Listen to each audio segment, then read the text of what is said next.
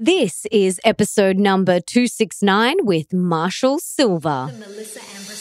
Welcome to the Melissa Ambrosini Show. I'm your host, Melissa, best-selling author of Mastering Your Mean Girl and Open Wide. And I'm here to remind you that love is sexy, healthy is liberating, and wealthy isn't a dirty word. Each week, I'll be getting up close and personal with thought leaders from around the globe, as well as your weekly dose of motivation so that you can create epic change in your own life and become the best version of yourself possible.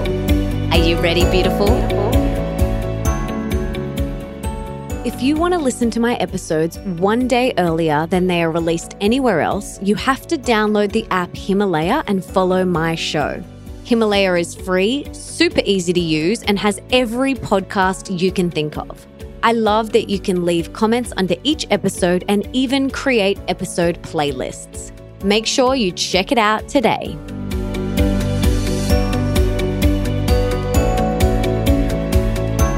You may know Marshall Sylver as the #1 leading expert on subconscious reprogramming and irresistible influence. For over 20 years, he has entertained, educated, and transformed the lives of thousands of people. He is the author of Passion, Profit, and Power, and through infomercials has sold over 1 million copies of his personal development programs worldwide. In fact, his teachings on personal development have been the main attribute to his worldwide acclaim.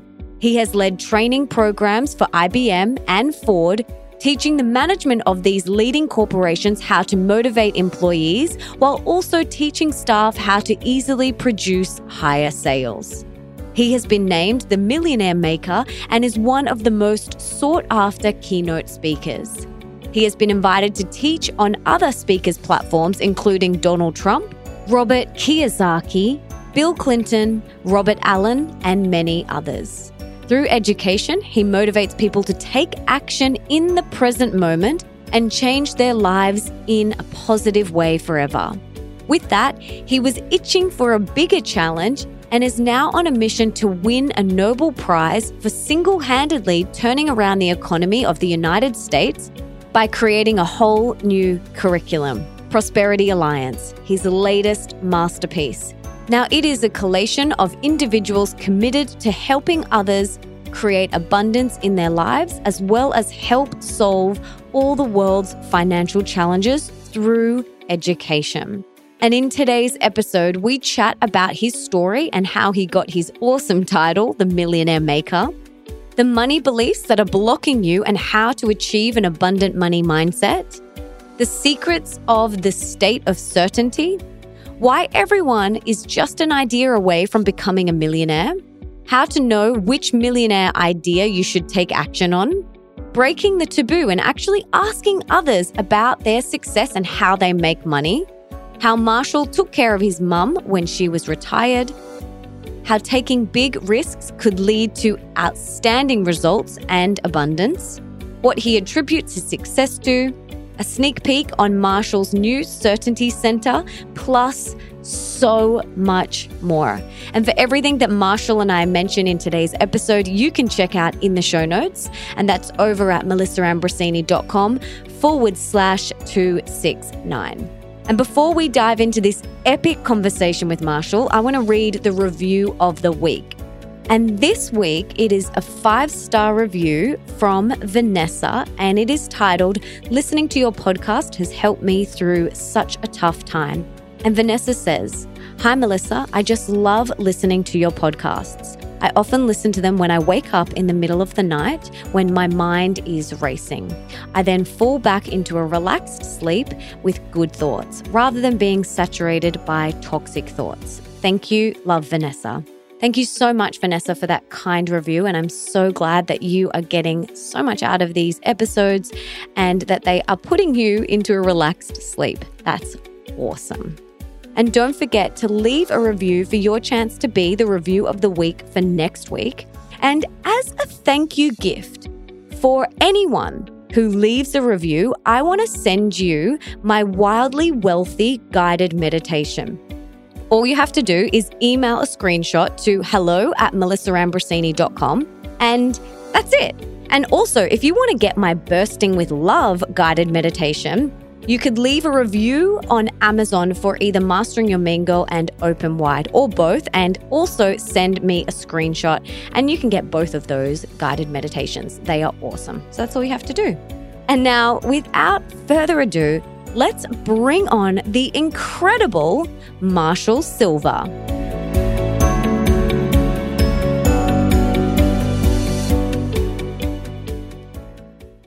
Marshall, welcome to the show. I'm so excited to have you here. But before we dive in, can you tell us what you had for breakfast this morning? Eggs and steak. Is that like a traditional Thanksgiving breakfast or no? For me, it is, yes. Well, I'm so glad you're here. And I first discovered you on YouTube via a YouTuber, I think it was Marcus Health, where you were sharing your story of the third birth of your child, Prosperity, which is her name, which you actually live streamed. So you live streamed your birth. It was an at-home water birth where your wife was basically in a hypnotic state and she hummed in a blissful state the baby out of her. Guys, you are hearing me correctly. She literally hummed the baby out. Now, after watching that, and after I picked my jaw up off the floor, I knew that I had to get you on my show. So I became obsessed. I was like, who is this Marshall Sylver? I became obsessed with learning about you and watching your videos. So apart from being a hypnosis expert, can you tell us about your story and how you got to where you are today, doing the work that you now do, and how you became the Millionaire maker? Like, how did this all start for you? Those are excellent questions. Yeah, I was born into a family there's 11 kids in our family. And we were really poor, and we grew up in a very poor part of the States. We had no running water. We had no electricity. We had little, sometimes no food. Twice our family was homeless. Second house we lived in was a converted chicken coop and had running water, had electricity. Awesome to me. But I got started as a young man with magic. I loved magic. And at 10 years old, discovered that people would pay me to do magic. And I thought, how awesome is that? I get paid to do exactly what I want to do. And as time went by, a hypnotist came to our high school. And he hypnotized me at 16 years old that when he said the words, "Sonny boy," I would stand up from my seat in the audience. I'd walk back to the stage. I'd fall on my own butt. I'd roll my pant legs up above my knees. I'd climb on his lap. I'd put my thumb in my mouth and I'd say, "Sing it again, Daddy." Well, I was extremely shy as a kid. I had a lot of social phobias because I'm wearing my sister's clothes to school every day. And so I went back to my seat in the audience, Melissa, and I said, there is no way I'm going to do this. Yet he says, "Sonny boy." And I feel like a magnet is pulling me back to the stage. The whole time I'm coming back, I'm thinking, I don't have to do this. But I did. I got on his lap, put my thumb in my mouth, and I said, "Sing it again, Daddy." Well, I went home that night, and I was thinking, was I actually hypnotized, or was I just doing what he told me to do? And I thought, what if he had told you to be confident and you just became confident? What if he had told you to go out and become a multi-millionaire? And because he said that I could, I believed that I would. And I realized in that moment, if that was hypnosis, which it is, then it's one of the most powerful forces on the planet. I did some research, hypnotized a couple subjects in my teens, kind of walked away from it, but then fell back into it in my early 20s. And as they say, the rest is history. Since 23, I've been hypnotizing people, mostly in business, mostly to help them develop their finances. But also, as you mentioned, I hypnotized my wife to give birth to all three babies. Some people would say that births were conceived by hypnosis, and I wouldn't argue with that. But the first two children, my son Sterling and my son Maximus Sylver, they were born in the tub. And my beautiful bride, Erica, wanted to show women that they have options, that they don't have to necessarily get cut open or get a needle stuck inside of them, that they can use their mind and just relax the baby into a birth. So that's what happened there. Honestly, I'm going to link to the video in the show notes because it's so good. Every single person needs to see this. And I showed my husband, I was like, watch this. It's incredible. And it's so inspiring. I love that you live streamed it. I tried to find the live stream and I couldn't find it anywhere, but you can see this interview that you did with Marcus and there's snippets of the live stream in there. So it's so powerful. So apart from hypnotizing her during birth and helping people with their business and their money beliefs and, calling in more abundance. What else have you worked with people on? I've helped people in all walks of life, everything from overcoming addictions to learning faster to becoming more confident. I train a lot of speakers. I train a lot of people that want to speak on a platform and then want to monetize it. My forte is understanding how to monetize almost anything. Okay, this is awesome. All right, so this is how you got your title, the Millionaire Maker. So what are some of the limiting money beliefs that people have that really block them? And how do you help them through hypnosis? Because I still, I've been hypnotized. I've had people on the show talk about it. But one of my big missions is to help people reprogram their limiting beliefs in all areas of their life, their health, their wealth, their relationships. But when it comes to money and wealth, what have you seen to be the most common blocks and the most effective remedy for those blocks? Like, how do we identify if we have these limiting fear-based money stories or beliefs, and how do we upgrade it to an abundant money mindset? A lot of people spend time, Melissa, going back and attempting to figure out what was the initial sensitizing event. Where did this belief that I hold come from? And my experience, having done this for the past 34 years, is you don't really need to know the reason you do something. You just need to do it differently. And I think the biggest challenge for most people is they think there isn't enough for everybody. And so they have this underlying resentment toward people that have money. And because they have that underlying resentment toward people that have money, they don't want to resent themselves. So they continually sabotage, just throw a wrench in the gears. The other thing is our net worth is always directly tied to our own self-esteem. I am a people and a money magnet. That is not just a belief that I hold, it's a fact. And because I know that I'm a people and a money magnet and that things happen perfectly, they unfold exactly when they're supposed to, I never get anxious about it. And I think that's the biggest challenge, is that most people are anxious. If they're wealthy, they're concerned they're going to lose their money. If they're poor, they're afraid they'll never be rich. And one of the biggest things that we can do that is useful is become unattached to either state. Don't become attached to being broke. Don't become attached to being rich. Become attached to living a really good life and giving other people value, and the money follows. I think that a lot of people forget that we are how we live our life. And since our vocation ends up being a great majority of the time that we're allowed, that you need to find a vocation that you love, something that you would do even if you didn't get paid. Kind of like this show. I know you love the show, and I know we've been working on making this happen for a while. And the last time we went to do it, we had some technical challenges on my side. And it's interesting to me because I hold the belief that all things happen perfectly and everything happens for a reason and it serves us. And so I want to tell you, it's interesting. I am doing some work with somebody that the moment I mention this person, most of your listeners are going to go, oh my gosh, I know who that is. His name is Jordan Belfort. He is the Wolf of Wall Street, which, by the way, would be a great guest on your show. Oh, I'd love to have him on. He is going to Australia in February. I think it's the 18th and 19th of February. And he invited me to come join him. So it looks like I'm going to be down there with Wolfie doing a couple of events, and will be a ton of fun. Oh, we'll have to link to it in the show notes for sure. It's the 19th and 20th in Melbourne and Sydney. Awesome. We'll link to that for you. That sounds amazing. So tell us about that. So Jordan, obviously the Wolf of Wall Street, he's a phenomenal salesperson, wrote a system called Straight Line. And I saw him, I was one of the facilitators at an event he was speaking at. And when I saw him, I instantly was drawn to him. I instantly said, this guy knows what he's talking about. This guy's really talented at what he does. And then when he met me, he said, oh my God, I know who you are. You're the greatest closer from the stage of anybody on the planet. I said, well, thank you. If I find somebody better, I'll be their best student. He said, I love what you do. I'd like to, hang out, chat. And so we did. And we've hit it off famously. Like I said, I think he's an amazing guy. I love what he teaches. He cuts right to the chase. And it's strong stuff. He said, I want to learn how to close the way you close from the platform. And I said, I want to learn how to build sales teams like you built for your firm. That sounds awesome. So what is the key to becoming a millionaire maker, to becoming a money magnet? Is it confidence, or is it, the stuff you do with the hypnotic states? Like, what are the keys? And for someone listening who's like, I realize that I have some money blocks that are holding me back, like, what can we do today? I retired when my baby started being born. I retired. I caught my son Sterling in my hands in the tub, and I looked into his eyes, and I said to my bride, I'm done. I've already made $250 million. I've lived a huge life. I've got you. I've got my son now. All I want to do is be retired and spend every waking moment with the two of you. And then I caught my son Maximus in my hands in the bathtub, and I looked into his eyes, and I said to my wife, all I want to do is spend all my time traveling around the world, having adventures with you and Sterling and Maximus.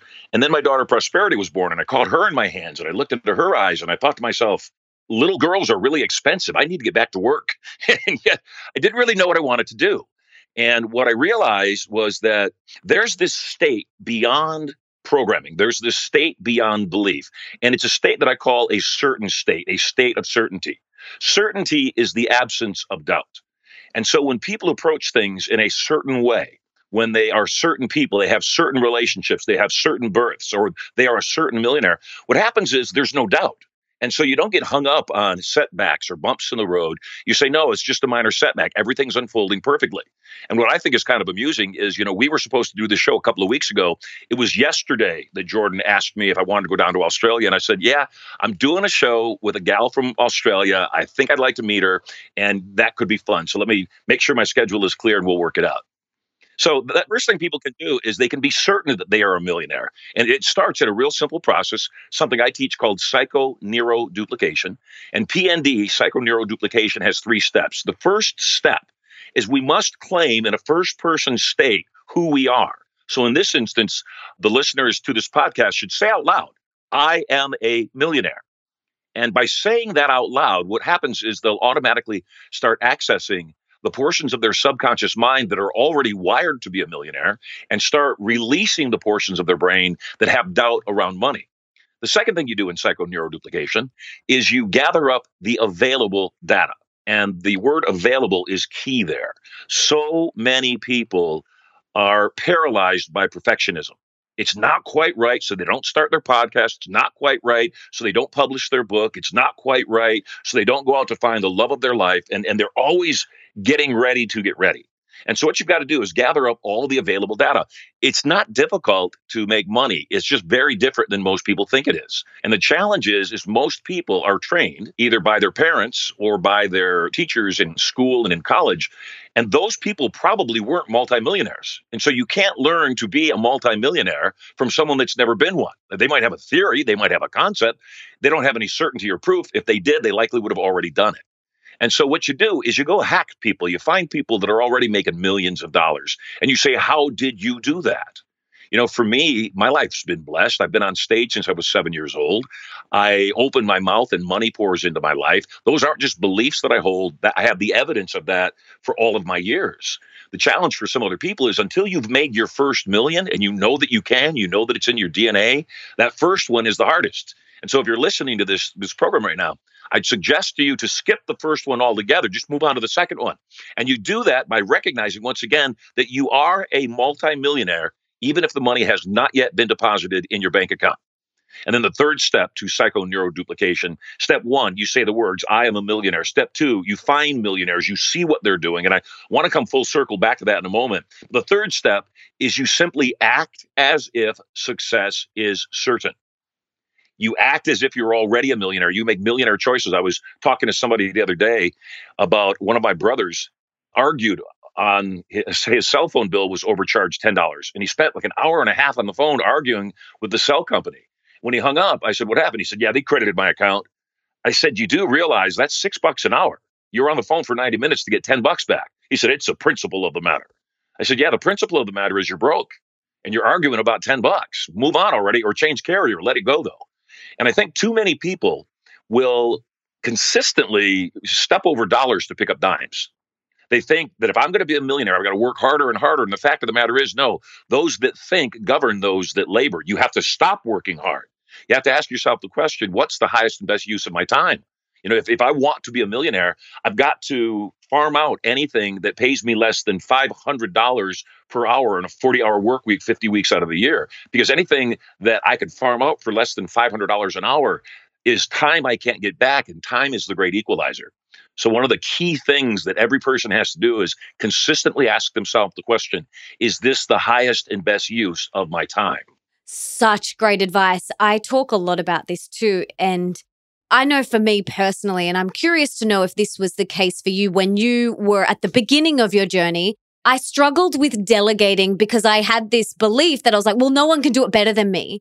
You know, when you delegate to other people who are capable, it frees you up to stay in your zone of genius, for you to be in that flow state and to do the things that really light you up and to create and to do those sorts of things. So I'm curious to know, did that happen for you when you were at the beginning of your journey? Like, did you have that belief where you thought, well, no one's going to do it better than me? Yes. And the way you overcome that is you find three people that do it half as well as you. Now you're 50% ahead. And that really is something that we as entrepreneurs and business owners, we have to surrender to the fact that if that other person had the skill set and the talent that we had, they wouldn't work for us. They'd be their own business owner. And so you start accepting the fact that some people are just destined to be employees. That's where their destiny is. And we need them. We do. Absolutely. I had the good fortune from the time I was 14 until I was 21. I worked for a man that came up with the idea, and I don't know how they do it in Australia, the new idea of how they do Halloween. It used to be that there were costume stores that were around year round, and you would go in and you would rent a costume for 2 or 3 days to go to a Halloween party and then take the costume back. Well, the challenge is the building is in business for 52 weeks out of the year, and yet really only does business 2 weeks out of the year. The fear was that if you shut down the shop, nobody would know where to go get their costume and you'd be out of business. But my mentor came up with the idea of renting it started off being the garden departments at the Sears stores, renting out the garden department in October because it closed down at the end of September. And he only leased the space for 30 days, set up his Halloween store, sold his costumes and, all the Halloween goods, and then shut the doors down at the end of October.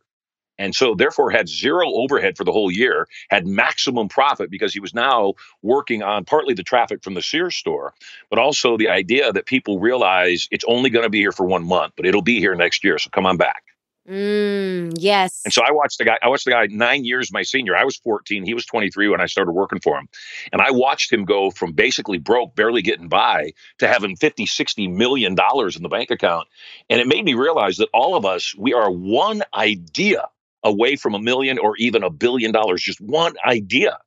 And when people can be certain of that, when they can be excited about that, then what happens is they're consistently looking for that idea. They're not beating themselves up, wishing they had more money right now. They're saying, no, I'm one idea away. What's the idea? Let me throw a whole bunch of ideas against the wall and see which one sticks. And then once again, coming back and asking, what is the highest and best use of my time? It's not in mine or yours highest and best interest of our time to do things that could be done for minimum wage. In fact, we've got to avoid minimum wage activities. When I was a kid, my mother insisted that I make the bed every single day. I said, Mom, I'm 13 years old. Nobody sees the inside of my bedroom ever except for me.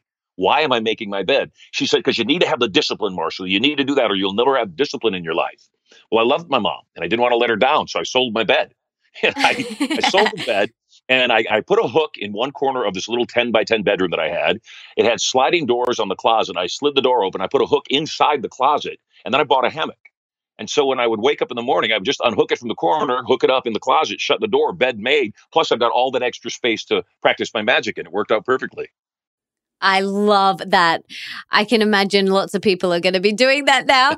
But it is interesting because so much of what you said is just so great. I love that the delegating to 3 people and then you've got, 50% more of who you are. I think that's great. And I love these 3 points. You've got to say it. You've got to find the evidence of the people that are already doing it. And then you've got to act as if. And this kind of applies to every area of your life. It doesn't just apply to money and wealth. It applies to everything, your health, your relationships.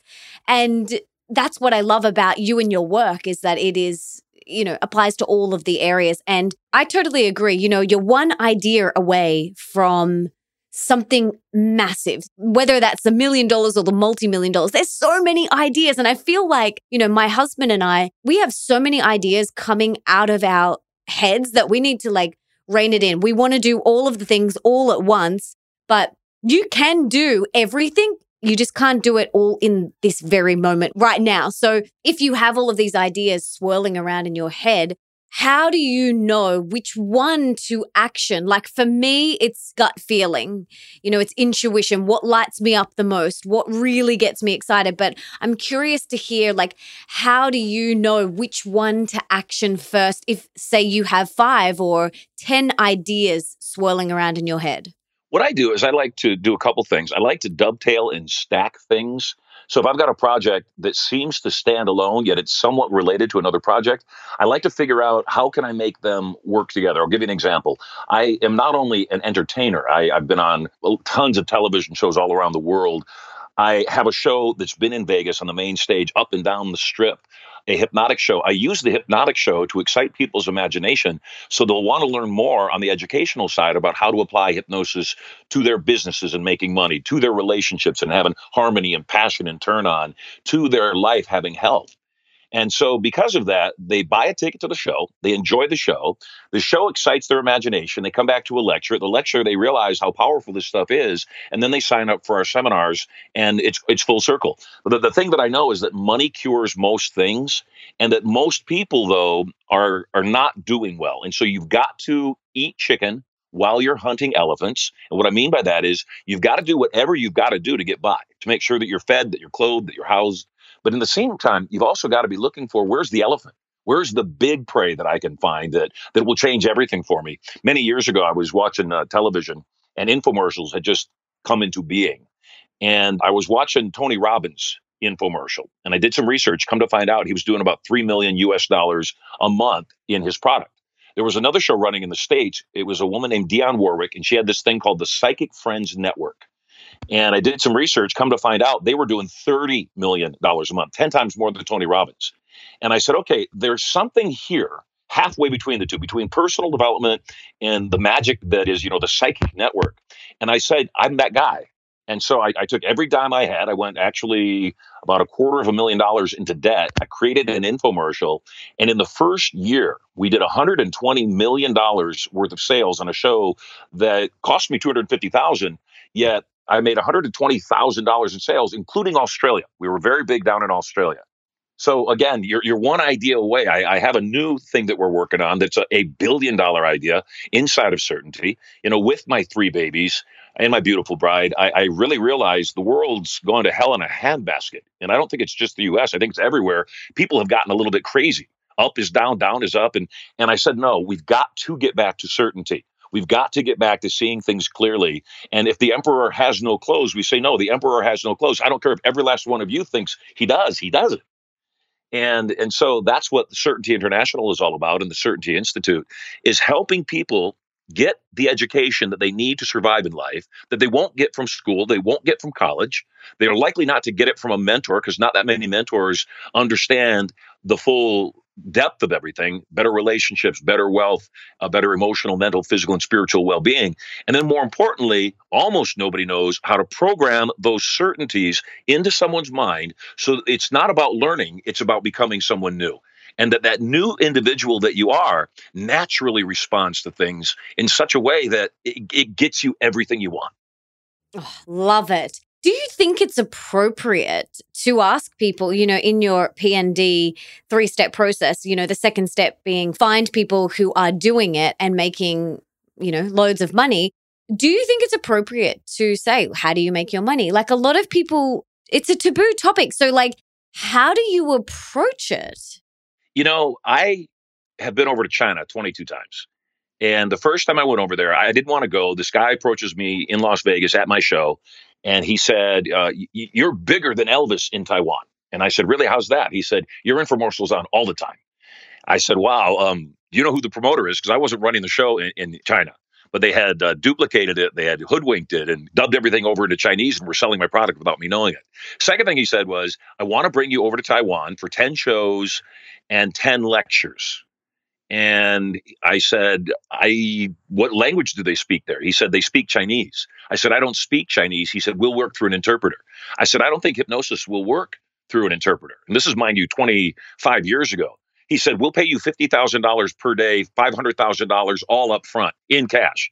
I said, I think it'll work just fine. I'll make it work. Yeah, I went over there not knowing if it was going to work, except no risk, no goodies. And like I said, I've been over there 22 times, so clearly it worked. But one of the things that somebody said to me is that the Chinese are much more conservative than Americans are. So you'll have to have a Chinese sensibility. And for me, wherever I go, I'm going to be me anyway. And I didn't believe that they were massively conservative and prudish. And so I talked about sex. I talked about money. I talked about anything. And I watched these people melt, that somebody had the courage to say what everybody else was either not talking about or whispering about. And that's the reason we've been back so many times. So one of the things that I believe is absolutely when you ask somebody, you seem to be extremely successful. Do you mind me asking what you do? They're likely to want to tell you. Secondly, if you ask them, have you been successful with this? Have you made a lot of money? If you don't mind me asking, what have you earned? People that are achieving at the highest levels, they don't mind telling you. In fact, they like to tell you because that's part of the reason they achieved what they achieved was so that they can talk about it. I had the Buddhist curse of everything that I wanted. When I met my bride, she was the last thing missing from my world. I'd been married twice before my one true wife. And I'm glad that I was because it let me know what a gift she is. And all things are minor. Anytime something comes up, it's like nothing because I'm saying, look, I got you. You're the greatest gift in the world to me. And then when my son Sterling was born, it was even more so. It was almost, like I said, I didn't think I was going to be able to have kids. I thought too much time had gone by. I thought I was too old. And when my daughter Prosperity was born, something inside of me said, Marshall, you're not done. And I couldn't figure out what I wanted to do, Melissa, because I didn't want to do what I'd been doing before, even though it was massively lucrative. And what I was doing before was being a machine, getting on stage every single week and flying to, different cities throughout the world.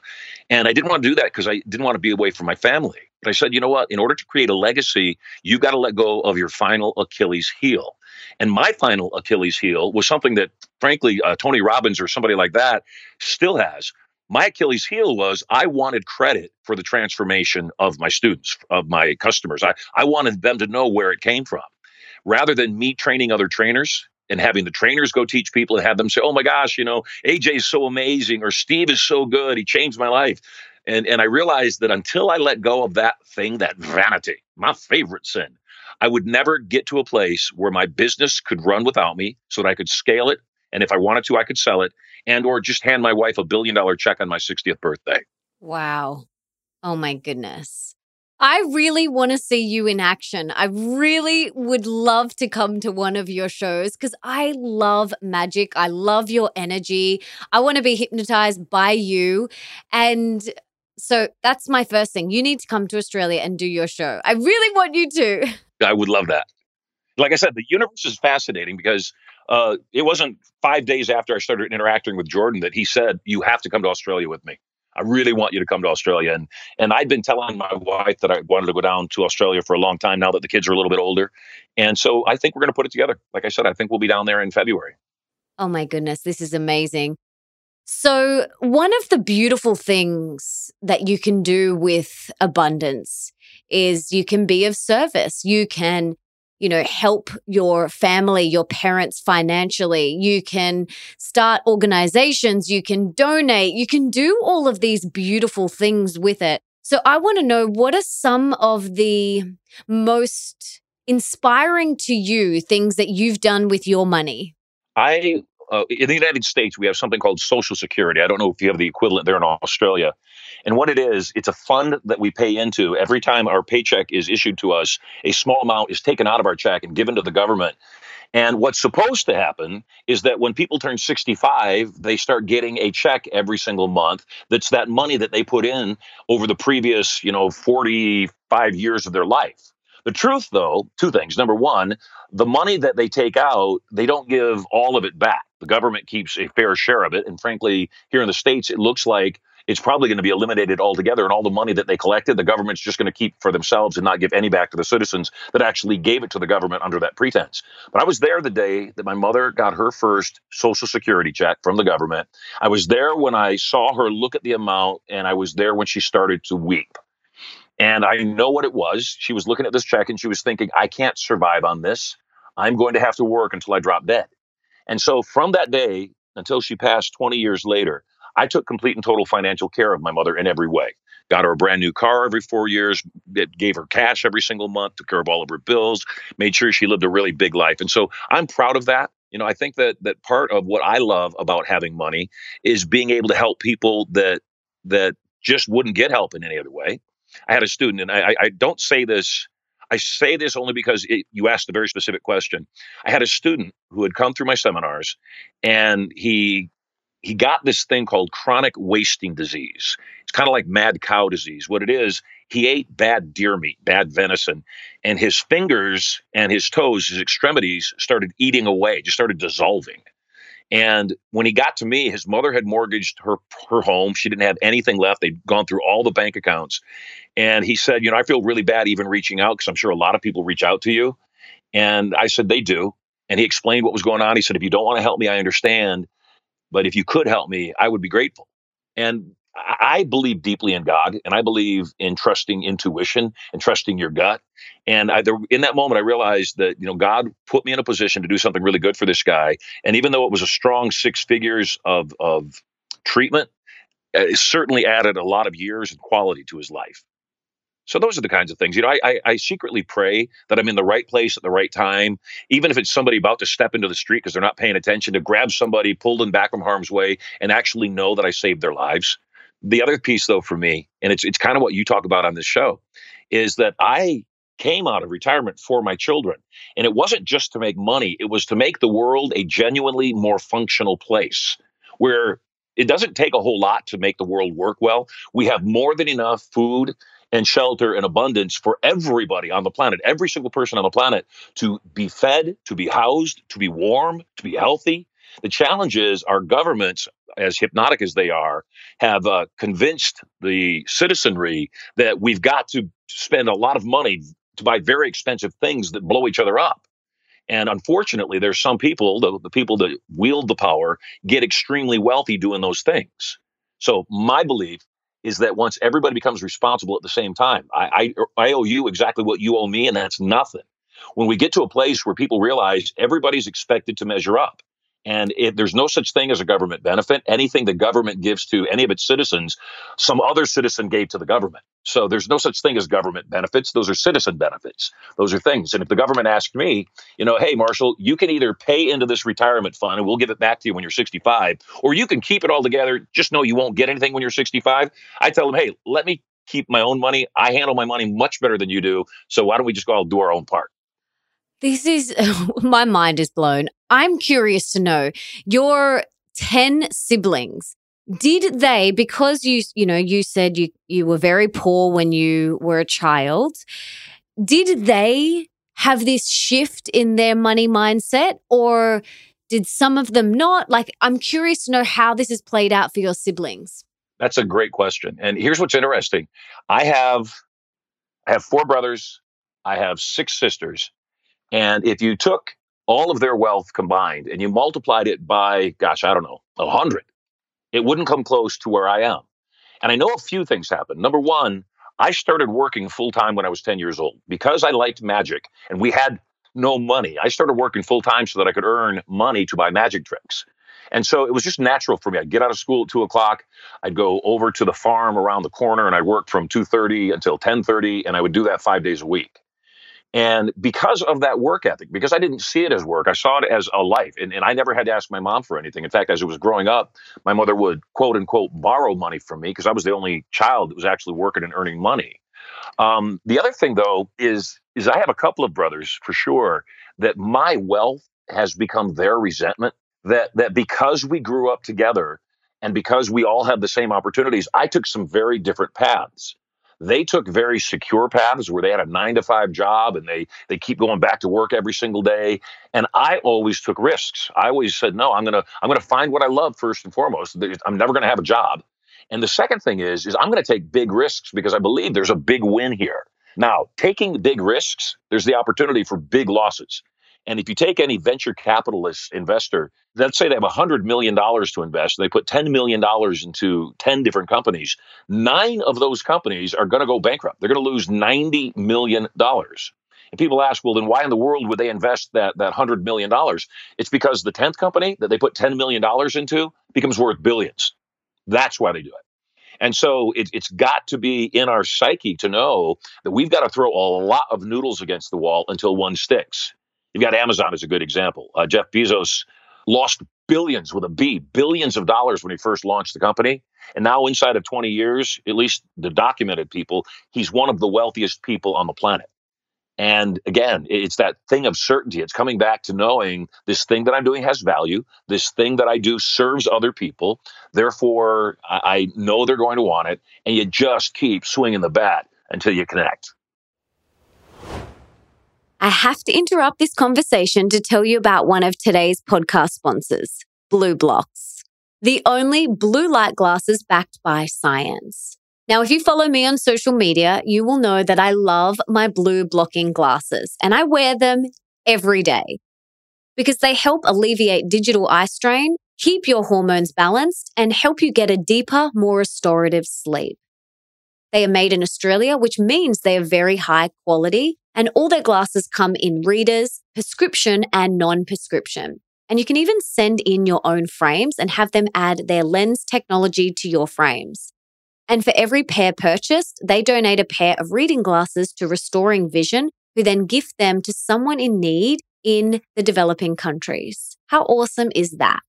So to get 15% off, head to blueblocks.com. That's BLUBLOX.com and enter the code Melissa at the checkout. Now let's get back to the conversation. What do you attribute your success to? If you could, narrow it down to one thing, and everyone has a different definition of success. So what do you attribute yours to? I want to define success as it is for me, at least. Success for me is love, truth, and joy.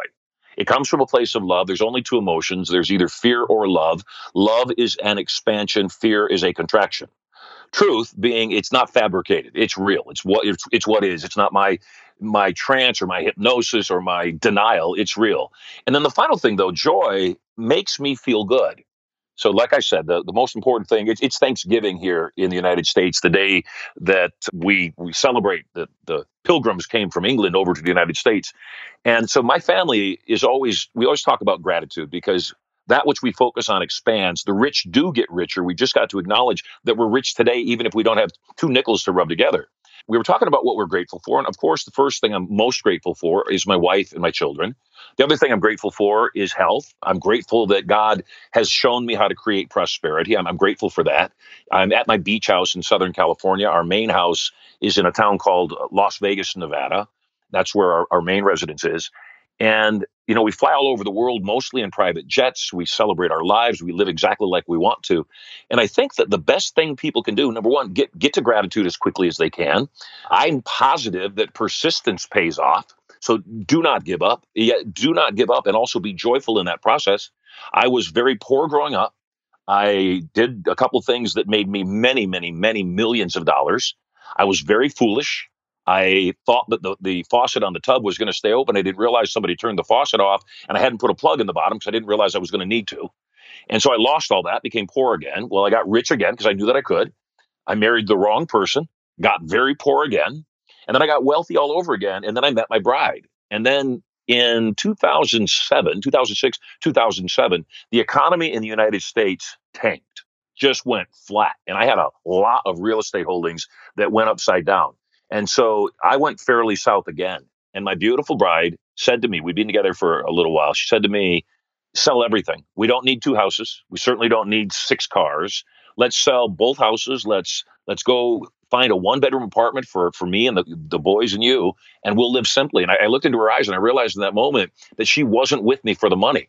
And my own belief on a subconscious level, there was some part of me that wanted to know that she loved me and that if things got bad, she wouldn't take the kids and run. And she proved that. And so more than ever right now, I'm positive all things are temporary. We've got to find joy in the worst of circumstances, or we'll never find joy in the best of circumstances. If you can't appreciate the fact that you may be eating ramen or mac and cheese, except you're eating something, be grateful for that. And then on the days that you're not eating, be grateful that you're alive to not eat. And I don't think people understand that at its core level, that what you focus on expands, what you believe to be true is true for you. I have one of my pilots, when we fly private jets back and forth between Vegas in Southern California. I was flying by myself, and sometimes when I fly by myself, I like to sit in the cockpit and talk to the pilot. And he said, Marshall, I have another person, another customer just like you that has been extremely wealthy and then lost most everything and then became extremely wealthy again. And, I've seen you do it once and you came back to wealth. He said, how do you feel when you're broke? I said, I've never been broke. I've been between fortunes. And so again, it comes back to that idea of certainty, knowing, no, this is temporary. I'm going to get it back. And then when you have a lot of abundance, not being that attached to the abundance, meaning my beach house and my private jets and my palace in Las Vegas, that's not what makes me happy. What makes me happy is I choose to be happy. What makes me happy is I choose to hug my wife and kids just a little bit too long. What makes me happy is the fact that we've had an amazing storm going on here in Southern California. And while it knocked the internet out for a while, it also cleared the air tremendously. And so when we can focus on things that bring us joy, come from a place of love, and are also the truth, what will happen is miracles will happen in our lives. Yes, totally agree. What are you working on or would like to improve within yourself at the moment? Because I feel like, we're always growing and we're always evolving. That's why we're here on Earth. So what's something that you're working on right now? My babies are 8, 6, and 4. And I'm 57. I turned 60 in May. And I really never realized how fast time was going by. Do you have kids? I have a 13-year-old bonus son. Then, well, I'm sure even with the bonus son, you realize it's a blink. And kids are such a barometer of how fast time goes by. And so for me, I am doing everything I can to make sure that my wife is plenty provided for, that my kids have great knowledge of how to make their world happen on purpose. So we've acquired the first of what will be many worldwide certainty centers. And the certainty center is a place where people can go and be entertained, except it's entertainment with a purpose. And so they'll go in on, say, Friday and Saturday nights, and they'll see a show of certainty, which is a hypnotic show with different semantics. And at the end of doing all these amazing things, the performer will say, hey, if you loved what you saw, and I know that you did, and you want to know how to apply this technology, certainology in your own life to have better relationships, to have more money, to have emotional, mental, physical well-being, come on back on Tuesday night. We'll teach you how we did it. And then they'll come back on Tuesday for free, and they'll learn some powerful things that will also inspire them to want to see what other courses we have for sale and other programs that they can take.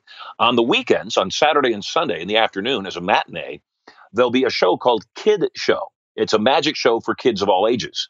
And it'll start with my kids starring in the show. And it's a magic show that it's a grandiose illusion show for everybody. Adults are going to love it. Kids are going to love it. Yet toward the end of the show, my sons will walk out and they'll say, hey, if you love what you saw, we just want to tell you, you don't have to wait to be an adult to start your own business. We started our own business here. We're making more money than most adults make on a regular basis doing what we love.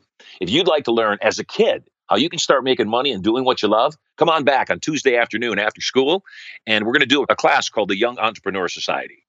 So for me, that's what I'm excited about, is having these certainty centers all over the world, having a means for people to get together and network with other like-minded people, have a means for people to be filled up, because part of the challenge is the media, television, radio, the internet is the most hypnotic medium on the planet. And the majority of the content, it's not just bad content, it's poisonous. And so if all that poison is pouring into people's lives on a regular basis, it becomes very difficult for them to find pure water. But if you take, as an example, if you take a glass and it is half filled with pure poison, and you take a pitcher of pure water, once you fill that glass all the way to the brim, it's still poisonous. It's still toxic. If you drink it, you'll likely get sick, if not die. But if you keep pouring that water into that glass, what happens? It overfills. It spills over. And if you keep pouring that purified water into that glass, it dilutes it, it dilutes it, it dilutes it until it's finally completely pure water. And that's what I want our certainty centers and certainty theaters to be. I want them to be places that people can come, that they can be poured into both through entertainment when they don't even realize it's happening, through education by their own decision and choice, to a place where they have a certain community, they're interacting with positive, responsible people, all willing to do their part to make this world a better place. I think that's what I'm excited about these days. Oh, I love it. I would love to see that. I'm going to come for sure. And maybe you can open up one in Australia for us.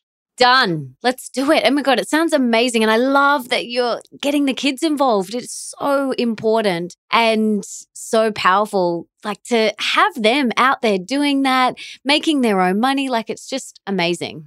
Well, again, I often wonder, how would life be if every person was told you have $1 million debt and you have to pay this $1 million debt back by your 18th birthday, or we put you to death. Because if you're not a contributing member of society, then you'll be a weight on society. So you must figure it out before your 18th birthday. If everybody had to do that, then everybody would recognize they could make $1 million, whatever that number is. And everybody would realize they had to get to work early. They had to start working earlier in their life rather than live with their parents until they're 45 years old. Yep. Yeah, this is my brain is like ticking and I'm thinking, what can we do with Leo? Like he's 13 and we talk a lot about this sort of stuff with him and entrepreneurship and helping him discover what it is that really lights him up. And there's a few things. So yeah, my brain is ticking and I can't wait for him to listen to this episode. Awesome. So, back to that with our kids, we make sure that the kid they're learning what they're interested in. And so rather than force a curriculum down, they're homeschooled. Rather than force a curriculum down their throats, we have them learn what they want to learn. They, of course, have to learn how to read, and how to write, and how to do math. Not even so much the math anymore. We want them to understand the context of math.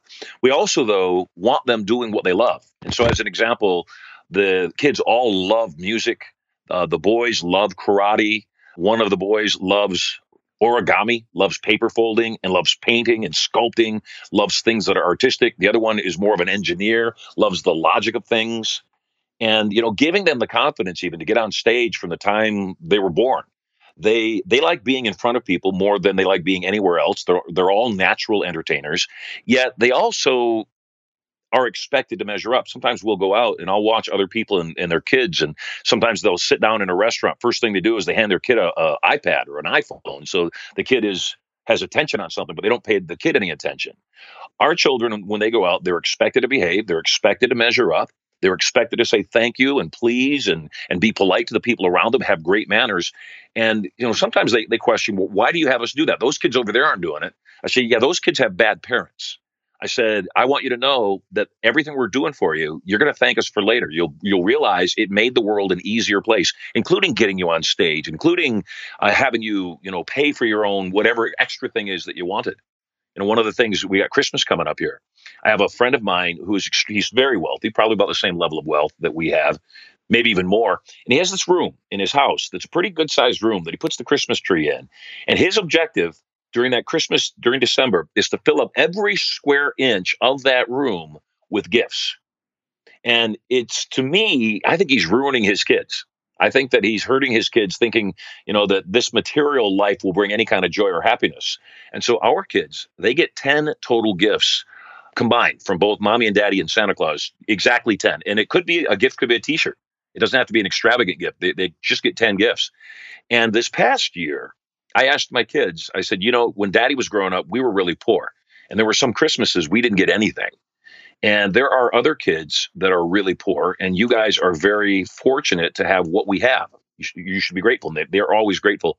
I said, would you guys be willing, you get 10 gifts. Would you be willing to give up 5 of your gifts to give to kids that don't get gifts at all? Would you be willing to give up 5 of your gifts and only get 5 this year? And I was so proud of them. All 3 of them instantly said, yes, absolutely, yes. Oh, that's so beautiful. Well, and again, it's that installation, I think, that needs to happen in kids. My mother, although we were poor, my mother insisted we have good manners. She insisted we be kind. She insisted we share. And, those are the kinds of things that, again, as a responsible world, has to be taught again.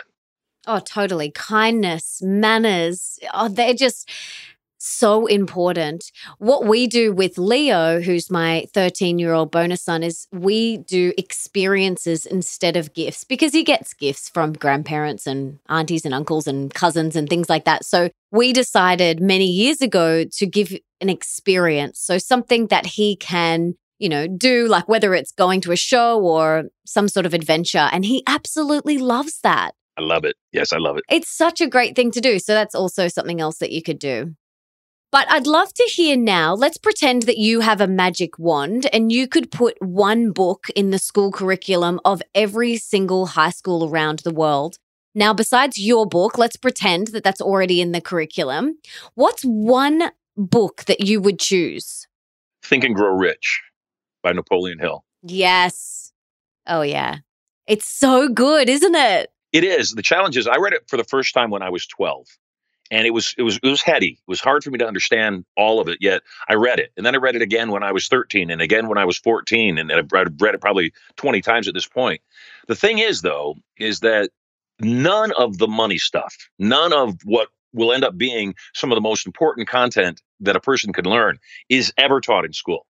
And I know that kids need to understand the relationship to money. So my kids, as an example, my wife and I either play racquetball every single morning or we play tennis every single morning.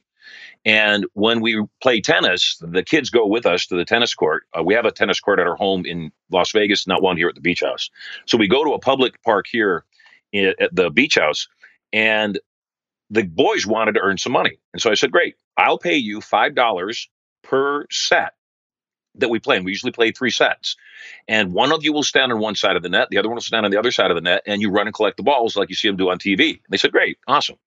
So they started doing that, yet they would goof off. They would be distracting and they would goof off. And I said, look, if you're going to do a job, you've got to do the job properly.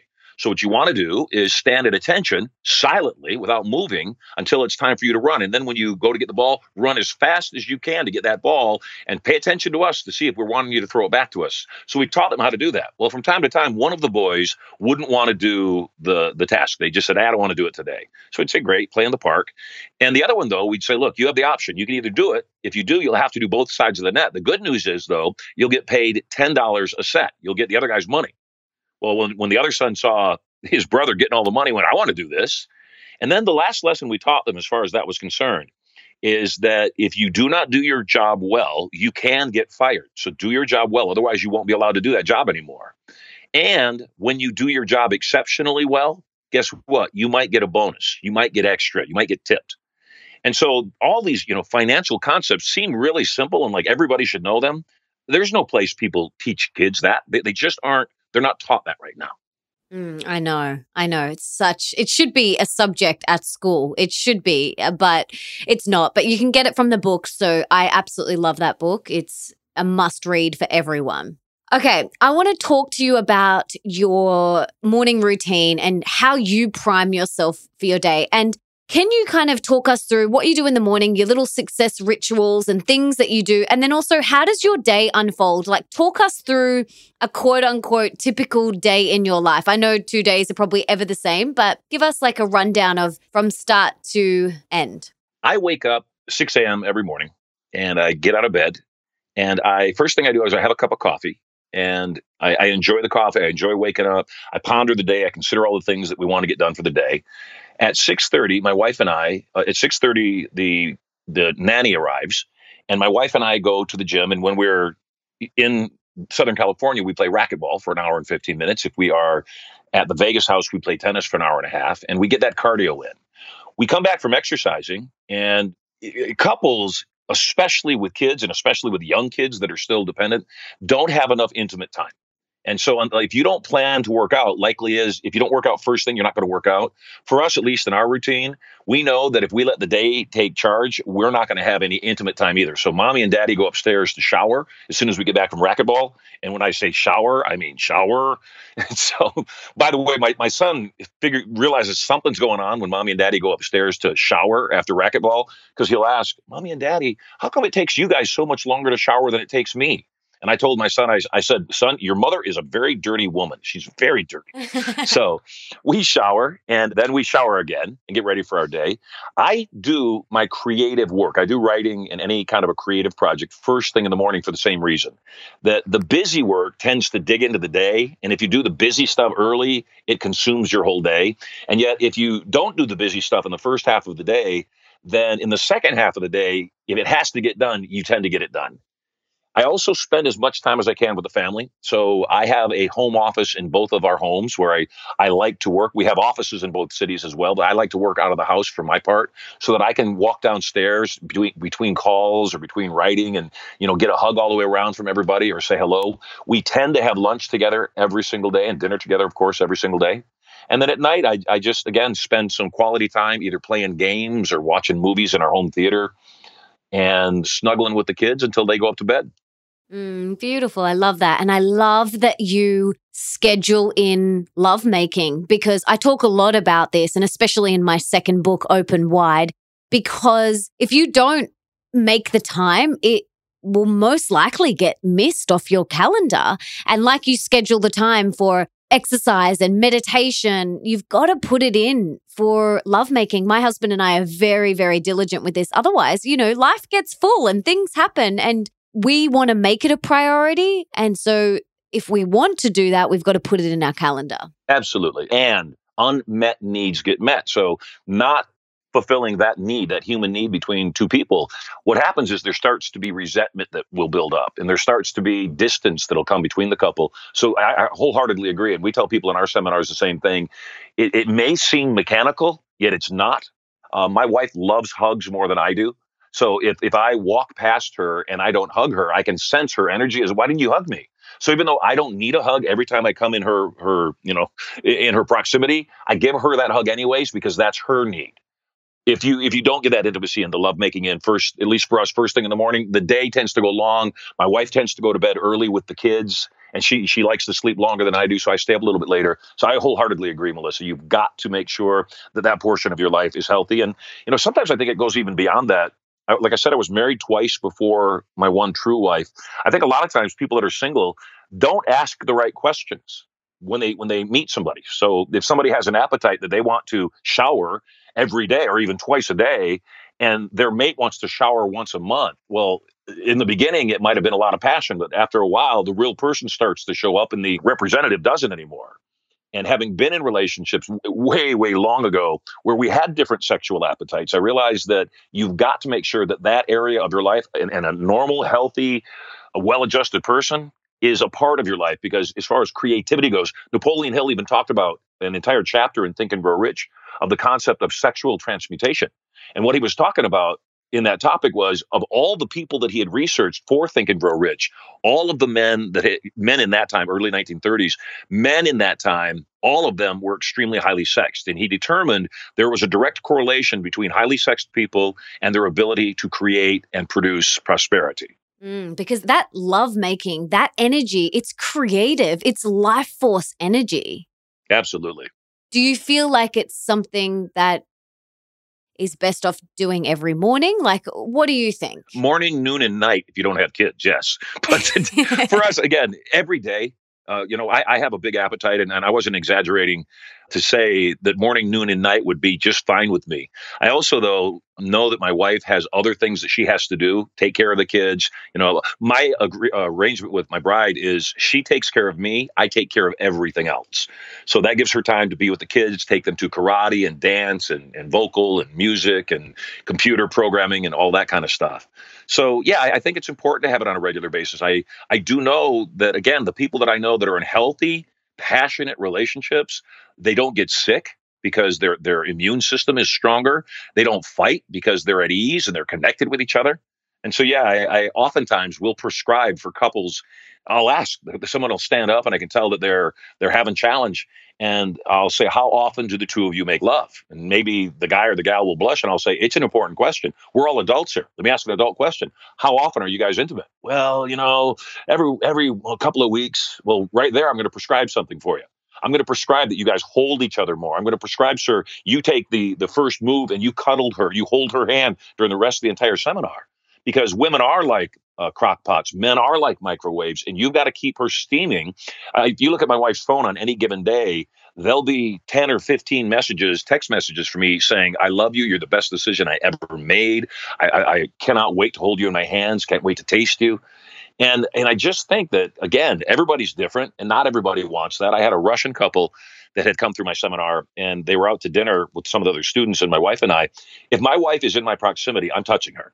If her hand's close enough to hold, I'm holding it. If I can lean down and give her a kiss on the cheek or on the back of her hand, I'm going to do that. And this Russian woman was watching us interact. And the next day we were back in session. And I said, I noticed that you put a lot of attention on that. You were watching me holding Erica's hand and caressing her cheek and moving her hair back behind her ear. What'd you think of that? She said, oh, it's too much. I said, okay. I noticed that this couple hadn't touched each other. We've been together for 3 days, hadn't touched each other once in 3 days. No hug, no handhold, no kiss, no nothing. And so I started with him because I always start with the guy, and call me sexist that I think that men should be the rock of their household.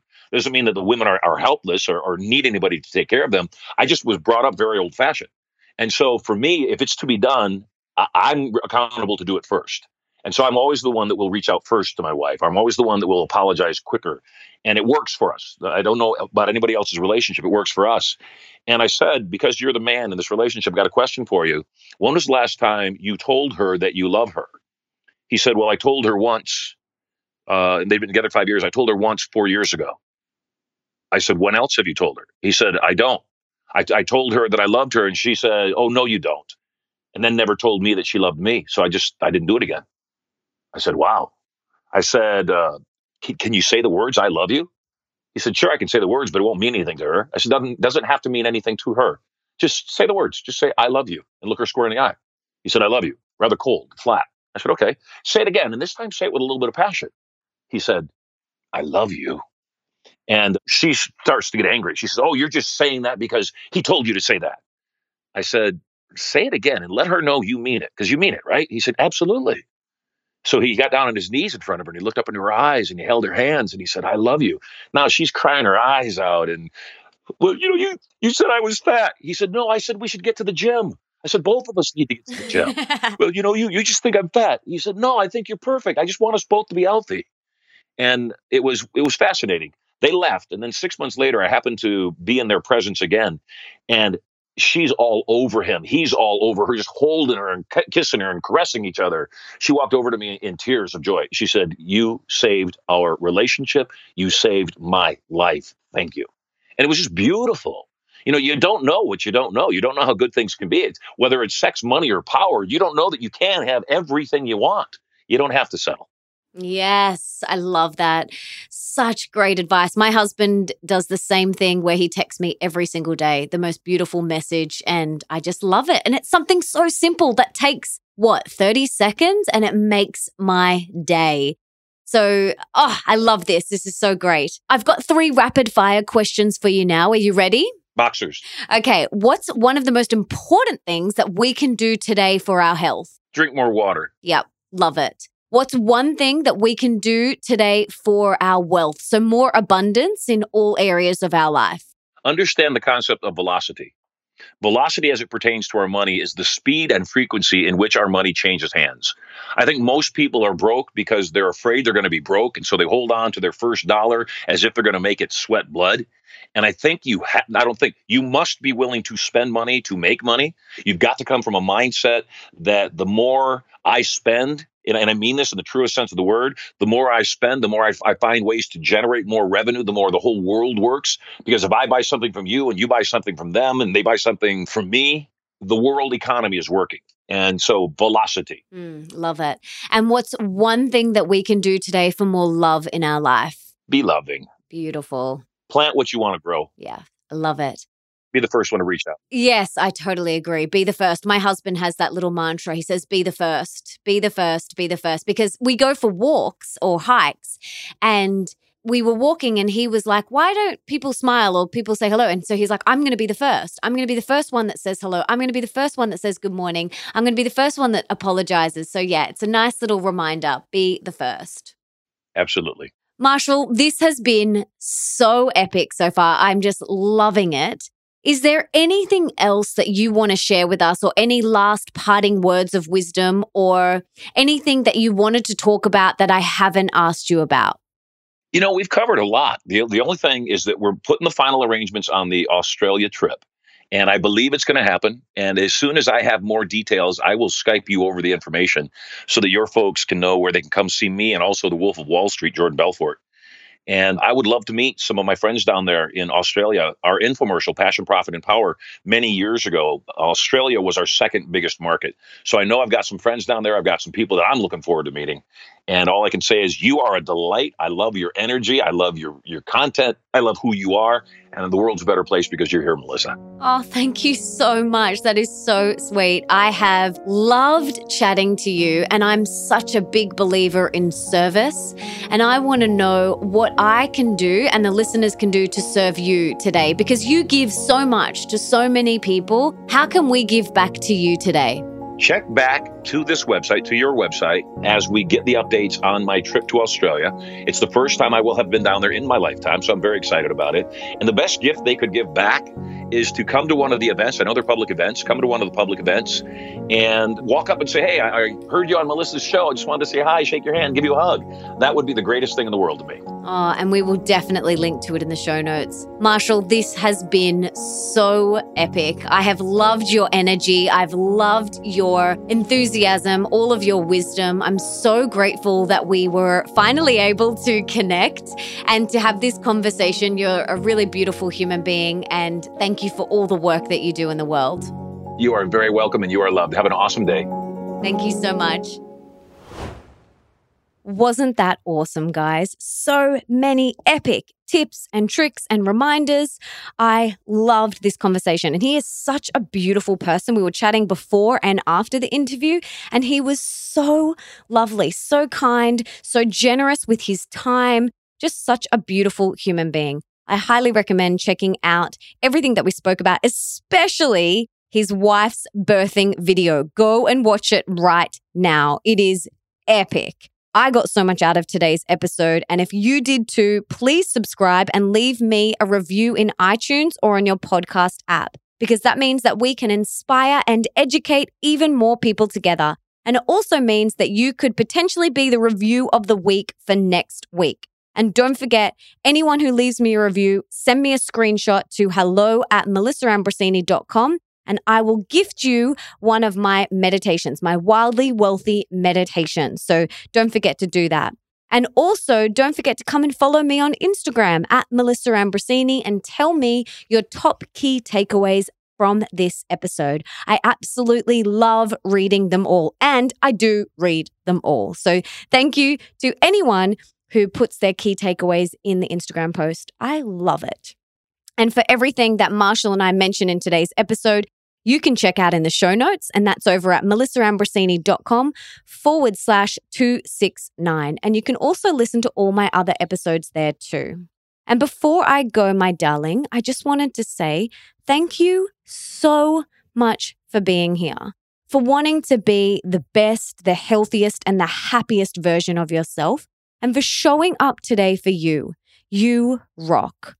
Now, if there's someone in your life that you can think of that would really benefit from this episode, please be an angel and share it with them right now. You can take a screenshot, share it on your social media, email it to them, text it to them. Just do whatever you've got to do to get this in their ears. And until next time, my darling, don't forget that love is sexy, healthy is liberating, and wealthy isn't a dirty word.